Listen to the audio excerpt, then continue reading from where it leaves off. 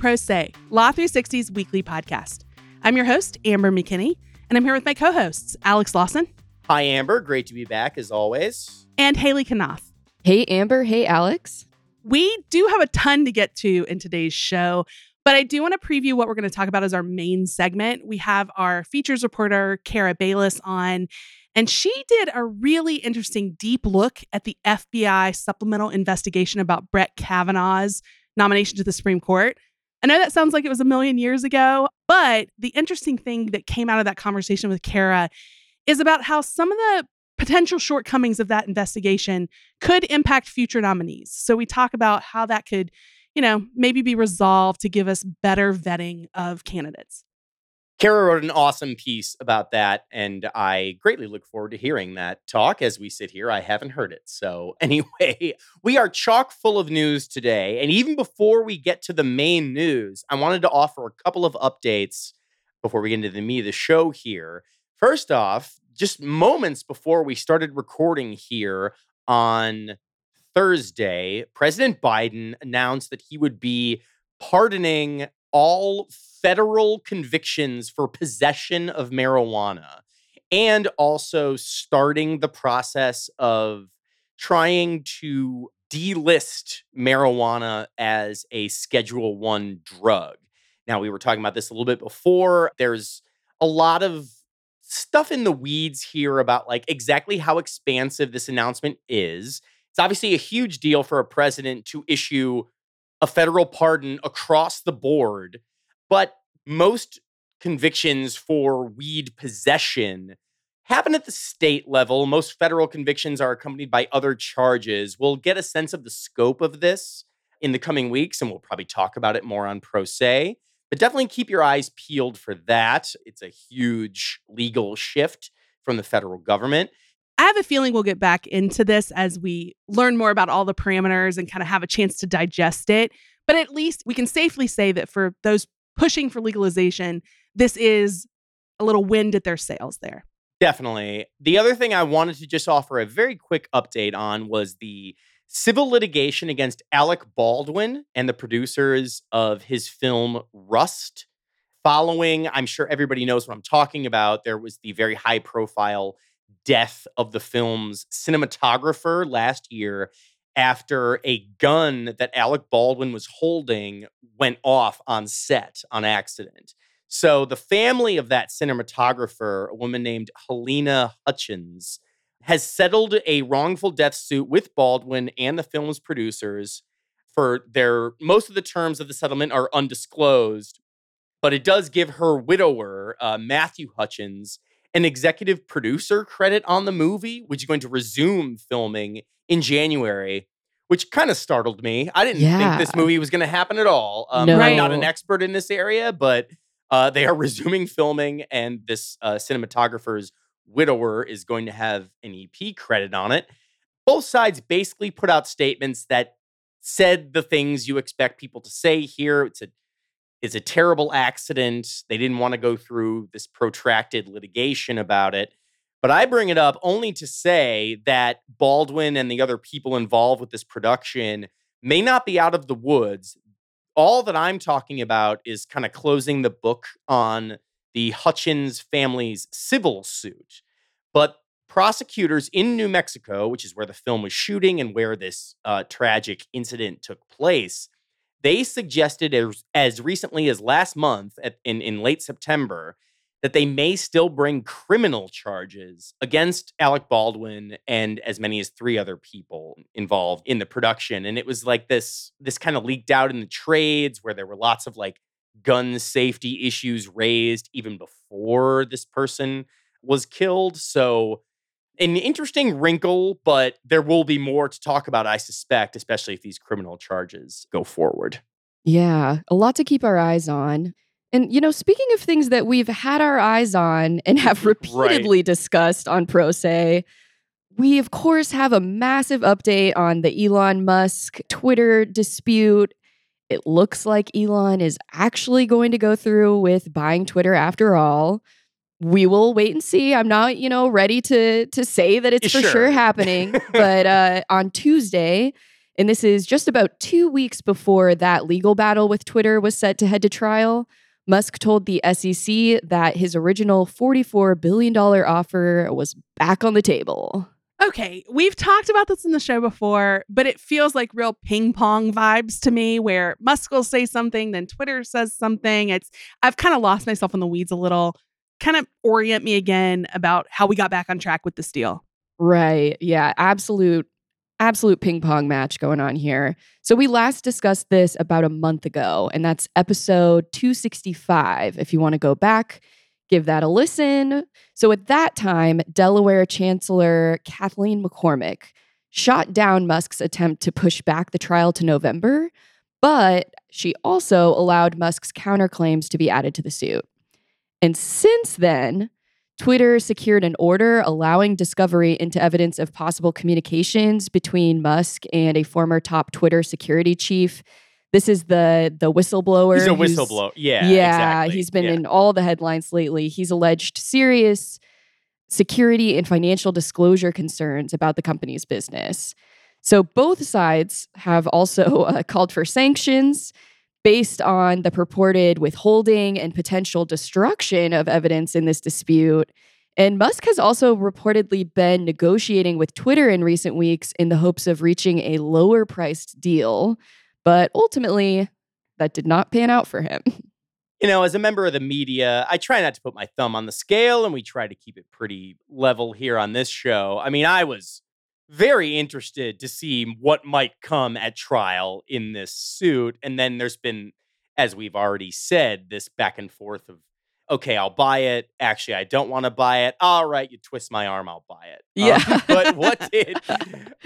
And now this trial is not going forward, at least as we speak today. There's been lots of developments all the time. But what did each party, you know, Musk and Twitter, I mean, how did they... I assume there was some, like a little bit of ass covering going on. I don't know. What do they have to say about this breakthrough in this acrimonious litigation that is now no longer happening? Well, we'll get to this in a little bit. The litigation is still technically ongoing. Okay. I mean, yeah, we'll get to that. But in the SEC filing, Musk said that his change of position is without admission of liability or prejudice to any rights, including his defenses and counterclaims, should the lawsuit continue. Or if Twitter fails to meet its obligations under that original April 25th take private contract, he, still wants to be able to duke this out in court. And then Twitter said in a statement that basically just it had received a letter from Musk and it intends to close the transaction at that initially agreed upon price of $54.20 per share. Okay, but you said the litigation's not actually over. So yeah, and even in the answer you just gave, it's like there's like a marker down a little bit. Yeah. Yeah, the litigation's not over. And also, if you do anything else I don't like, it's definitely not over. So exactly. Conditional. Where are we with that litigation exactly? So, yeah, a couple things that we can go through here. Musk he's indicated that he wants a stay of the litigation, which we should know, of course, would not fully end things, would just pause it. But he actually hasn't moved for a stay yet with the court, at least as of today. And Chancellor McCormick said that she continues to press on toward the trial set for October 17th. Today, again, we're recording this on Thursday, she actually set new pretrial discovery deadlines that are pretty tight. So she's like, all right, folks, let's get this wrapped. Like we're heading to trial. Frankly, she sounds like she doesn't trust that it's for sure going to happen either. She's like, I don't care what you guys are putting out on Twitter about this litigation. If we're doing a trial, we're doing discovery. Yeah. Exactly. Yeah. So an assistant professor of law at Brooklyn Law School, Andrew Jennings, spoke with Law 360 earlier this week. And he said even a stay of the action wouldn't exactly give Twitter the ironclad guarantee of closing that it wants. Musk has made, as we've talked about in the past, several attempts to get the trial pushed back. So Twitter and the court really need to be a little leery and consider that this could be what the professor called a delay gambit. So, this is all to say this could very well resolve everything. but also we could still have a trial on our hands. I you guess never know with Elon Musk. You He's really a wild don't. card. You really don't. Yeah. So we'll be waiting and watching. For our second story today, I am back on that patent grind, y'all. I want to talk about you are, always Amber. on that Sure. grind. This is where you flourish, if I'm being honest. I mean, there's many areas of the law I love, but I will admit this one has a real soft spot for me. So I want to talk about something that is pretty unusual in the IP world. It's a very specific sanctions story. There's a company called Open Sky Industries that was hit with the heaviest sanctions available by the U.S. Patent and Trademark Office director after she found that Open Sky tried to extort Intel and a patent owner that won a $2.2 billion verdict from Intel in an infringement case. Oh boy. Well, this has been the talk of the IP town, if you will. But what exactly did the USPTO director decide here? Yeah, so the director is Kathy Vidal, and she issued a precedential decision in a director review where she slammed Open Sky for abusing the Patent Trial and Appeal Board process. As a reminder for people who Amber, are not please IP tell nerds. us. Please Yeah. tell us about the patent trial and appeal board process. Sure, I'm not going to get too deep here, but just to set the stage of where we are in this saga, PTAB does administrative adjudication about the patentability of issued patents. So, can you actually have a patent for this? Yes or no? We review. So this isn't about infringement. That's done in the courts. So just so people can keep that straight. So in this case, Vidal said Open Sky was hoping to either extort money from a company called VLSI or from Intel to undermine a verdict issued by a Texas jury in 2021. The PTAB had agreed to review Open Sky's challenge to the patents that were at issue in that trial. And what Vidal was looking at in her review were ethical allegations against Open Sky, which I would like to note here is a newly formed company that appears to only exist to challenge VLSI's patents. Nice. So, one of those. Yeah. So the USPTO director said Open Sky may face some financial sanctions and Open Sky is barred from acting as more than just a silent observer in the PTAB proceedings as they continue. Yeah, I mean, we see this in the patent space from time to time. The idea that, you open a business, an LLC, whatever you're doing, that exists only to assert potentially superfluous patent claims. But what exactly is Open Sky alleged to have done? Because this is pretty remarkable. I personally didn't even know that the USPTO did sanctions. This is unusual. It's very unusual. It makes sense. They have their own quasi-judicial court system, so it makes sense that they would be able to do it. But it still raised a lot of eyebrows on the patent bar this week. So what exactly is Open Sky accused of doing here? So in this pretty lengthy opinion, the director went step by step through a series of issues with Open Sky's conduct. She said the company engaged in discovery misconduct, failed to follow her orders, and generally abused the PTAB process. And when you put all that together, it, quote, warrants sanctions to the fullest extent of my power. So we're not mincing words here. No. This was bad stuff. She was mad. So the director had ordered a bunch of discovery in July from Open Sky, VLSI, and Intel, all of the companies involved. The requests included information on why Open Sky was formed, who's involved in that company, and what talks had they had with other parties. So she's skirting around what we're talking about here. What kind of company are you? So Open Sky pretty much straight up didn't comply, producing just a minimal number of documents and what was characterized as wholly inadequate answers to those inquiries. Open Sky, for their part, said that the director was going past the boundaries of what she's allowed to request and digging into what they called undisputed areas, and that was also going to violate their constitutional rights. She was not having any of it. Here's the quote from Vidal. It is not appropriate for Open Sky to simply assert that something is undisputed and on that basis refuse to comply with my order by failing to produce or log such materials. So you just can't do that. The main issue that we've been sort of talking around a little bit is, what is Open Sky all about? Vidal asked that question pretty directly, saying this. It is not possible to ascertain whether or not Open Sky merely acts as a shell for other entities seeking to challenge the patent. And as a newly formed entity, seemingly created solely for filing this IPR, OpenSky must have some source of undisclosed funding. Ooh, the shadows, the old patent syndicate. Yeah, like how do you get suggestion. set up and how do you have money as Yeah. a company? What do you do and why are you here? Yeah. Well, so you mentioned extortion. What's the deal with the extortion claim? Yeah. I mean, I just love that I get to throw that word into a patent discussion. You don't hear it every day. So the conclusion here from the director is that OpenSky never really cared about challenging VLSI's patent. It just wanted to use the PTAB process as leverage to get money out of Right. either VLSI or Intel, like either one or both. The director pointed out that OpenSky was not meaningfully engaged when there were oral arguments at PTAB, and also drew an inference that OpenSky initiated the settlement agreements while doing this kind of double dealing, by trying to get money out of either company and then throw the other one under the bus. You're right. At one point, OpenSky had sent a proposed deal to VLSI that included suggesting that they delay responses and manipulate the appearance of expert witnesses. Oh no. Yeah, I've got another quote. I just couldn't help myself with these. They're all pretty juicy and good.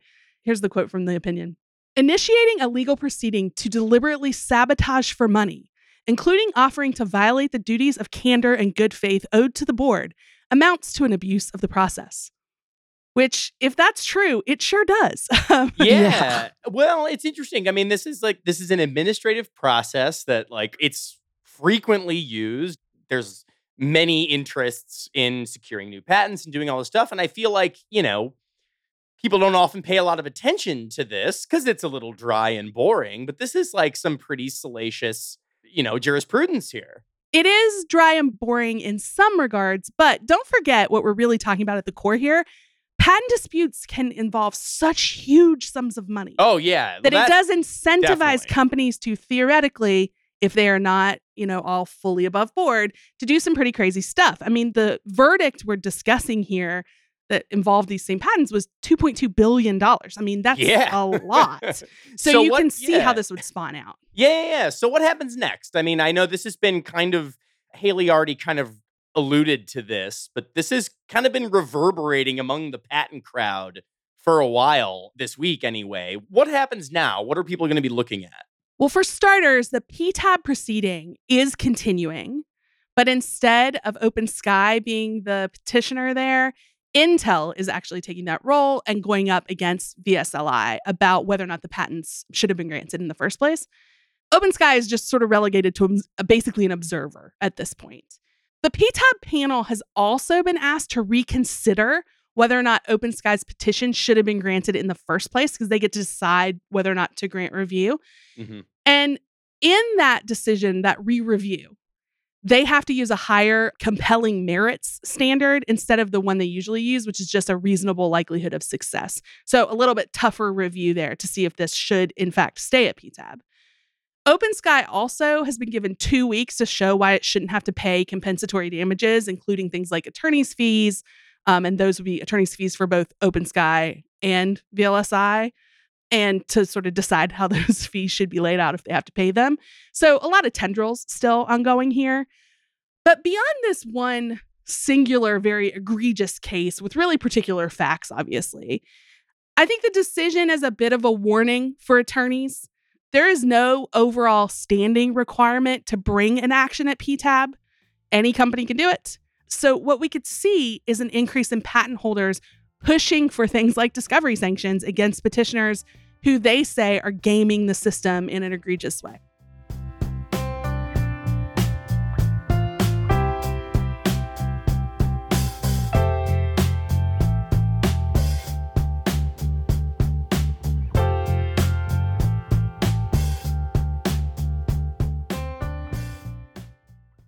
Few things in our government are more important than confirming well-vetted Supreme Court nominees. But some senators say the FBI inquiry into Brett Kavanaugh in 2018 pushed credible sources to a tip line that it seemed to ignore. While the Kavanaugh saga is behind us, it does raise questions about the integrity of future nominations. Today, we're joined by Law 360 feature reporter Kara Bayless to take a look back at that FBI investigation and what we've learned. Welcome back to the show, Kara. Thanks. It's great to be here. We all remember Brett Kavanaugh's confirmation. In some ways, it feels like it was just yesterday. The hearings, of course, were very controversial, but it has been a few years, and people may have forgotten the nuance around the FBI being involved in vetting and investigating allegations against Kavanaugh. Can you set the scene for us about what was going on with all of that? Sure. It goes back to June 2018 when Justice Kennedy announced his retirement. And a few weeks later, then President Donald Trump nominates Kavanaugh, and he goes through a background check. He's been through several of those before because he's had several federal appointments. And then he goes through a normal confirmation process. And then reports begin to surface about this letter accusing Kavanaugh of sexual assault. And eventually it surfaces that these allegations were made by Christine Blasey Ford.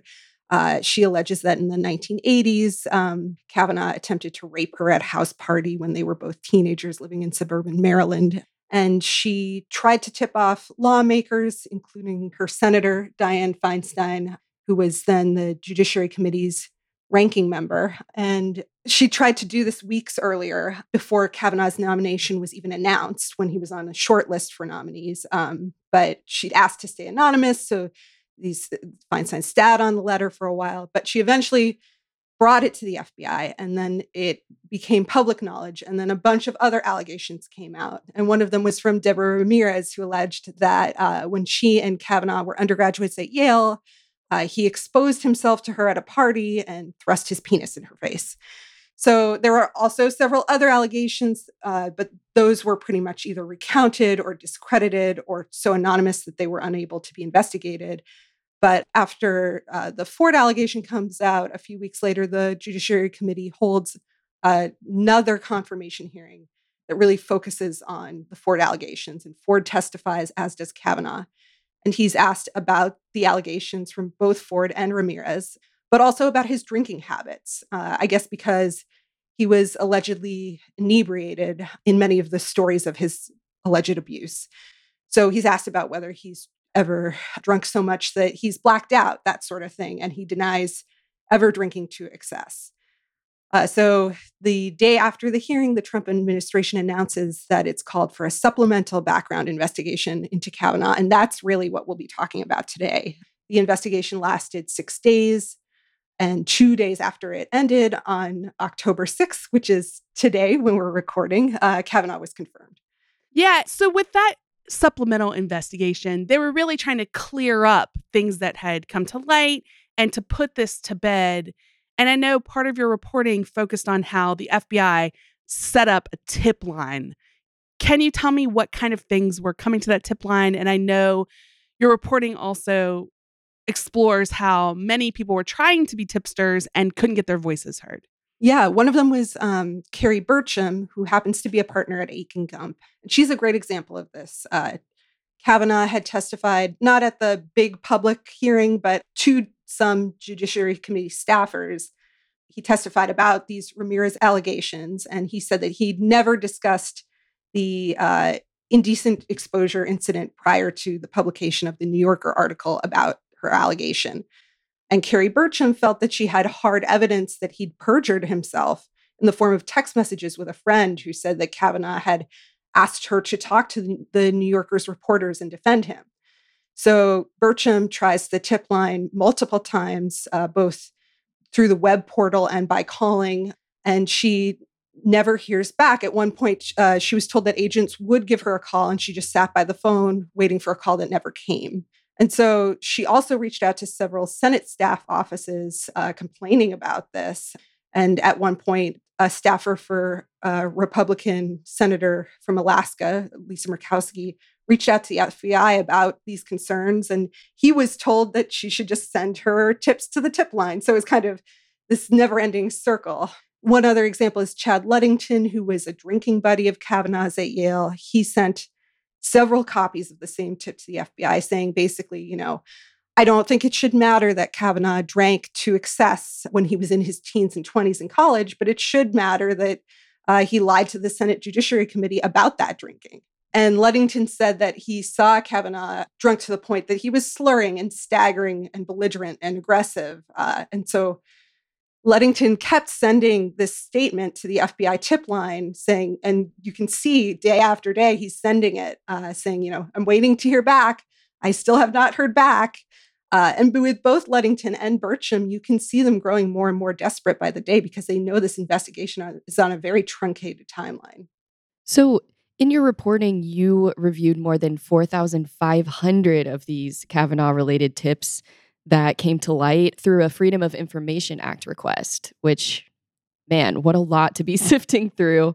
What are the big lessons that you learned about the FBI investigation by going through all of that?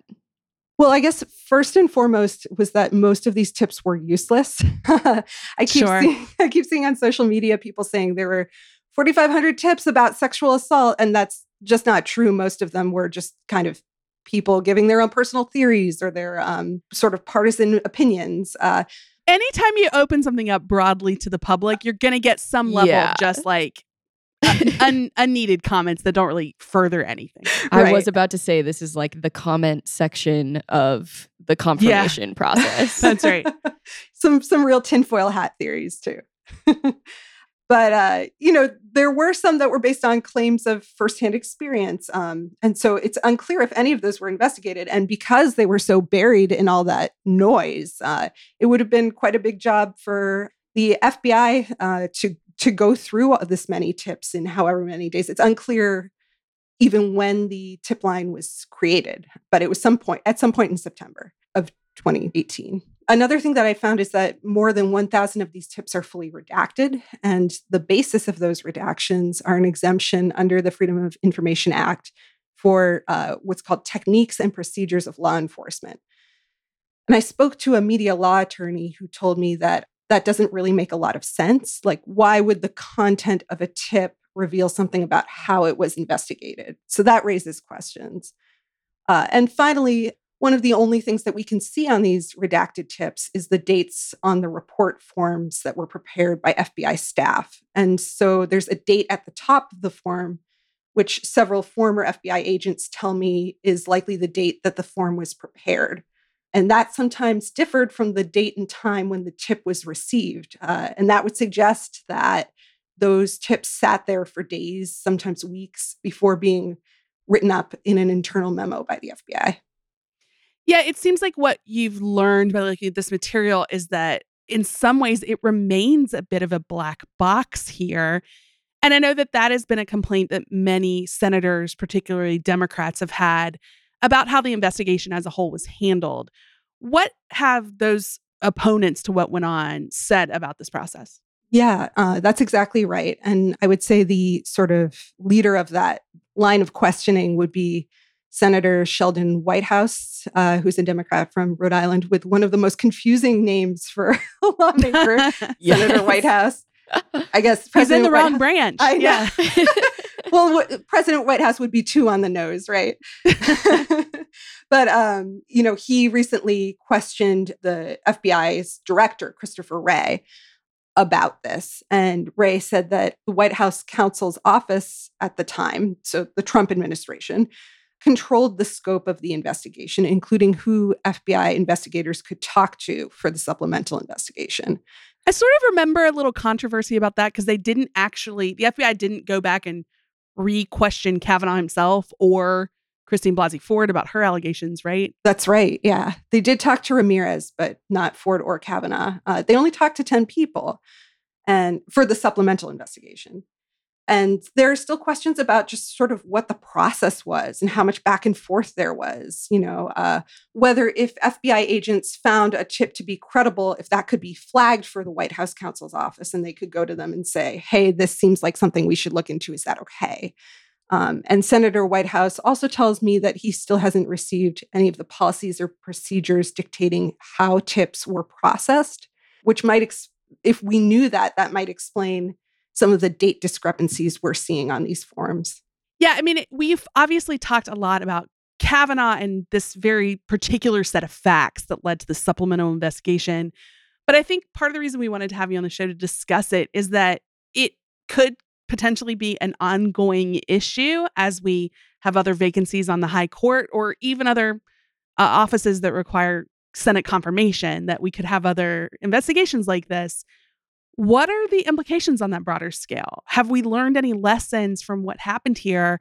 Or is this all too messy to really have taken some move forward action steps? Yeah, I mean, I think for Senator Whitehouse, this is about going forward. I mean, it seems impeachment seems very unlikely. It's a very high hurdle. The process is much like the impeachment of a president. So, but like you say, the FBI conducts investigations into nominees all the time, not just justices, but Article 3 judges and any executive branch appointee.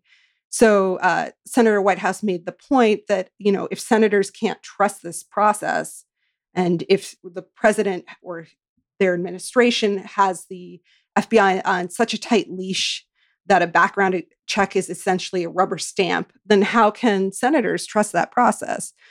The FBI says that it was simply operating under a memorandum of understanding it had reached with the Obama administration in 2010 that said, basically, if there's a supplemental investigation, it's controlled by the requesting entity, which would be the White House. So Senator Whitehouse says that he's hoping to codify better procedures for handling these investigations and maintaining FBI independence for the next contentious nominee. And so, there's still a lot of information that needs to come out. We'll just kind of have to see if that can happen. Well, thank you so much for explaining all of this and digging through all those records so that we could talk about it. I certainly think this isn't the last controversial nominee we'll see on either side of the aisle. So we're really going to be interested to see if we put some of those guardrails in place. Well, thank you for having me.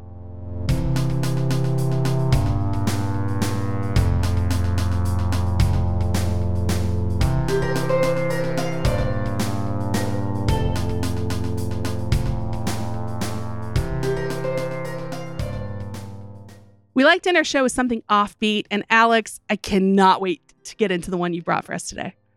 So I'm going to attempt to do something that has a very high degree of difficulty. Someone once told me that, one of the least funny things you can do is try and describe something that The Onion wrote without just reading The Onion thing.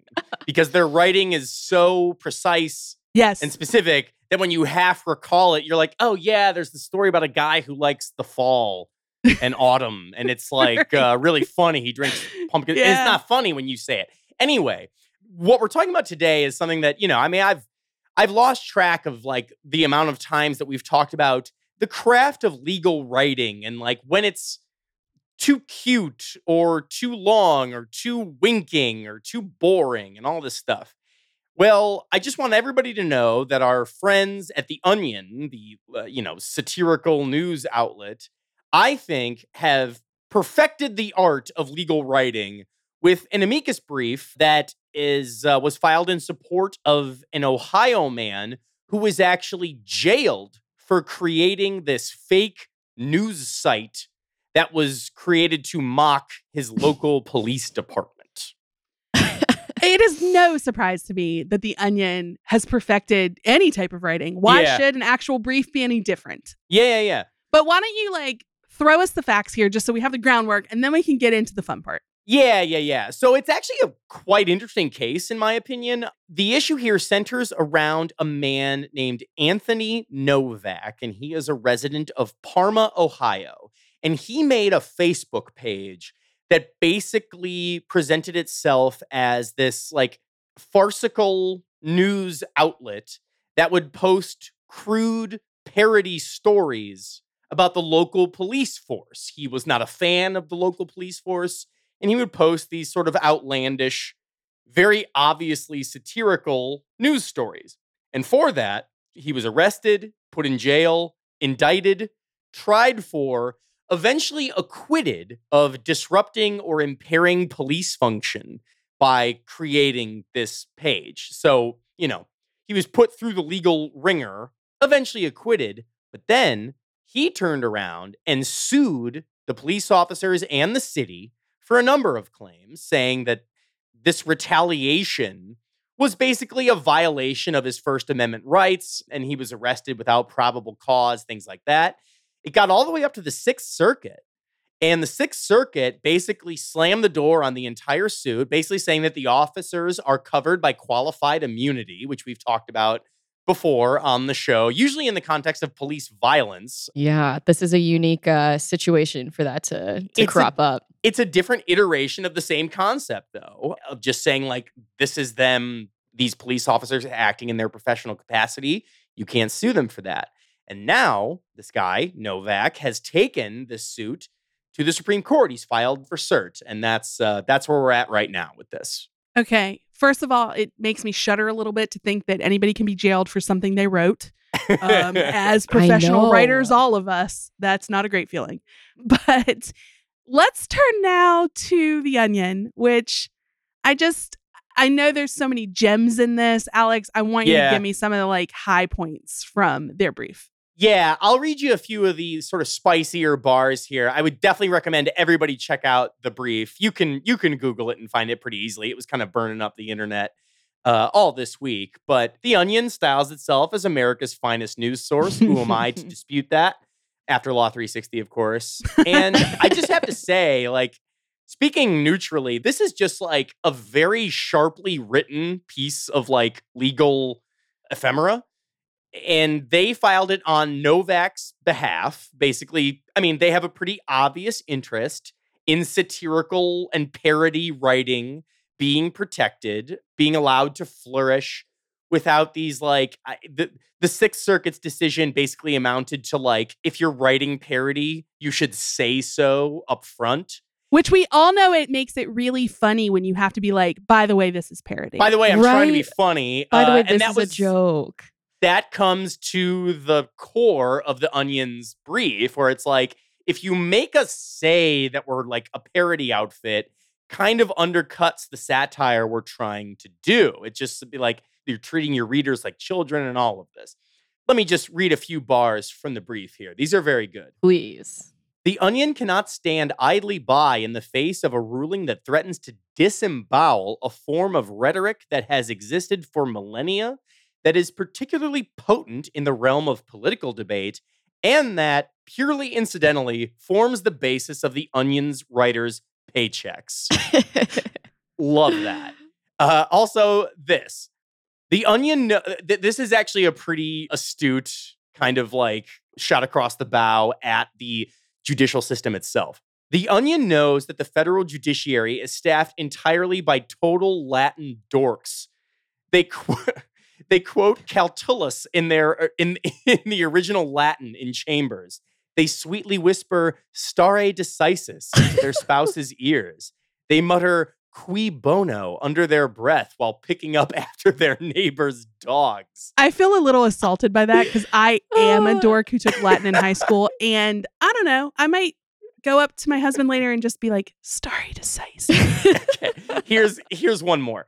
The point of all this is not that it is funny when deluded figures of authority mistake satire for the actual news, even though that can be extremely funny.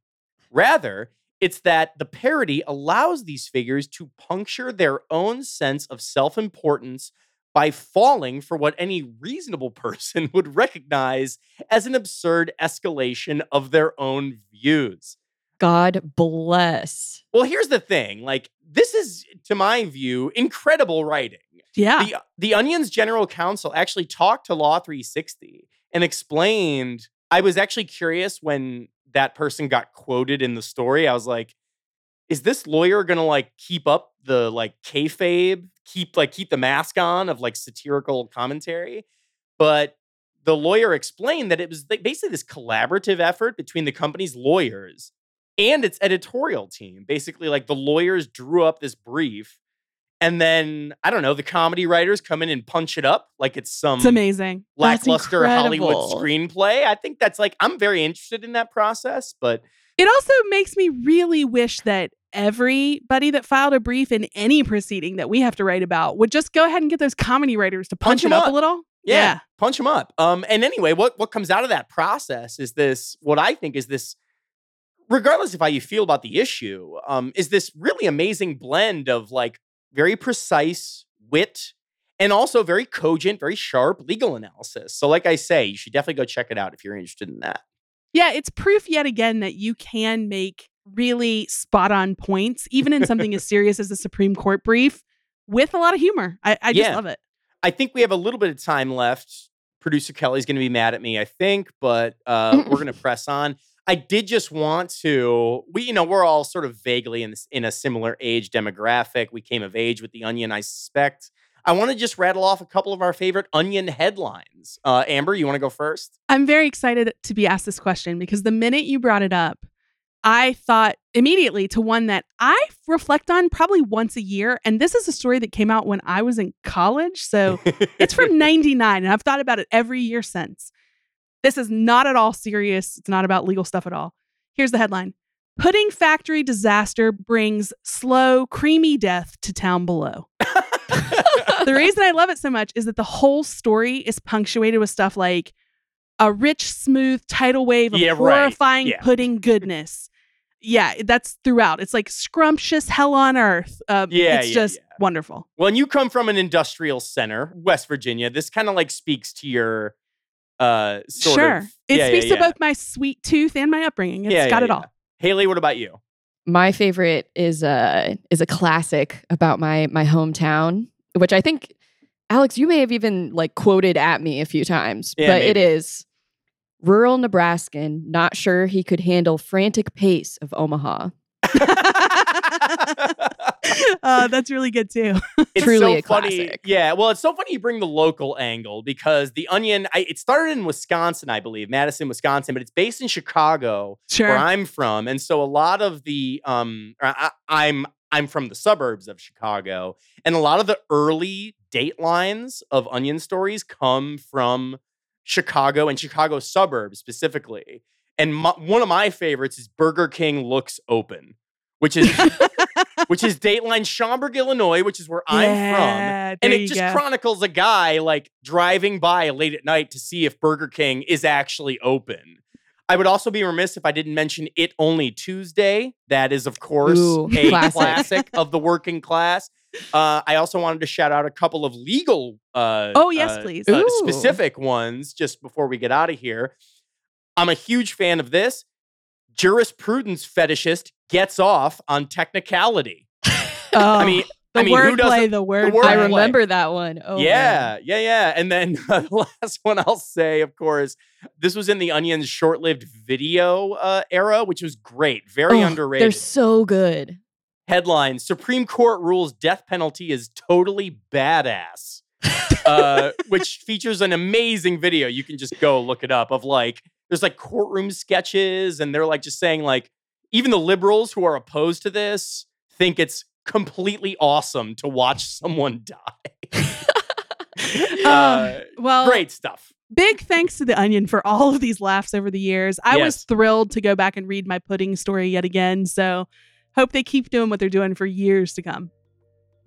Yeah, I think that's a good enough place to leave it. Another great show in the books, gang. Yeah, thanks everybody for being with me today.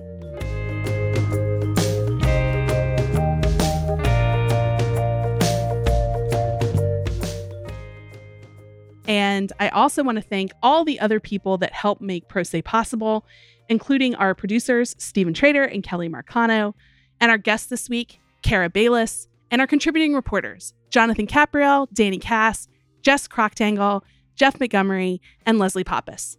Music for our show comes from Silent Partner and Kelly Marcano. If you like Pro Se, that's where you can leave us a written review and 5 stars on your favorite podcast platform so that other people know more about our show. If you want to read more about anything we've talked about, check out our website. That's law360.com/podcast. Thanks, and see you back here next week.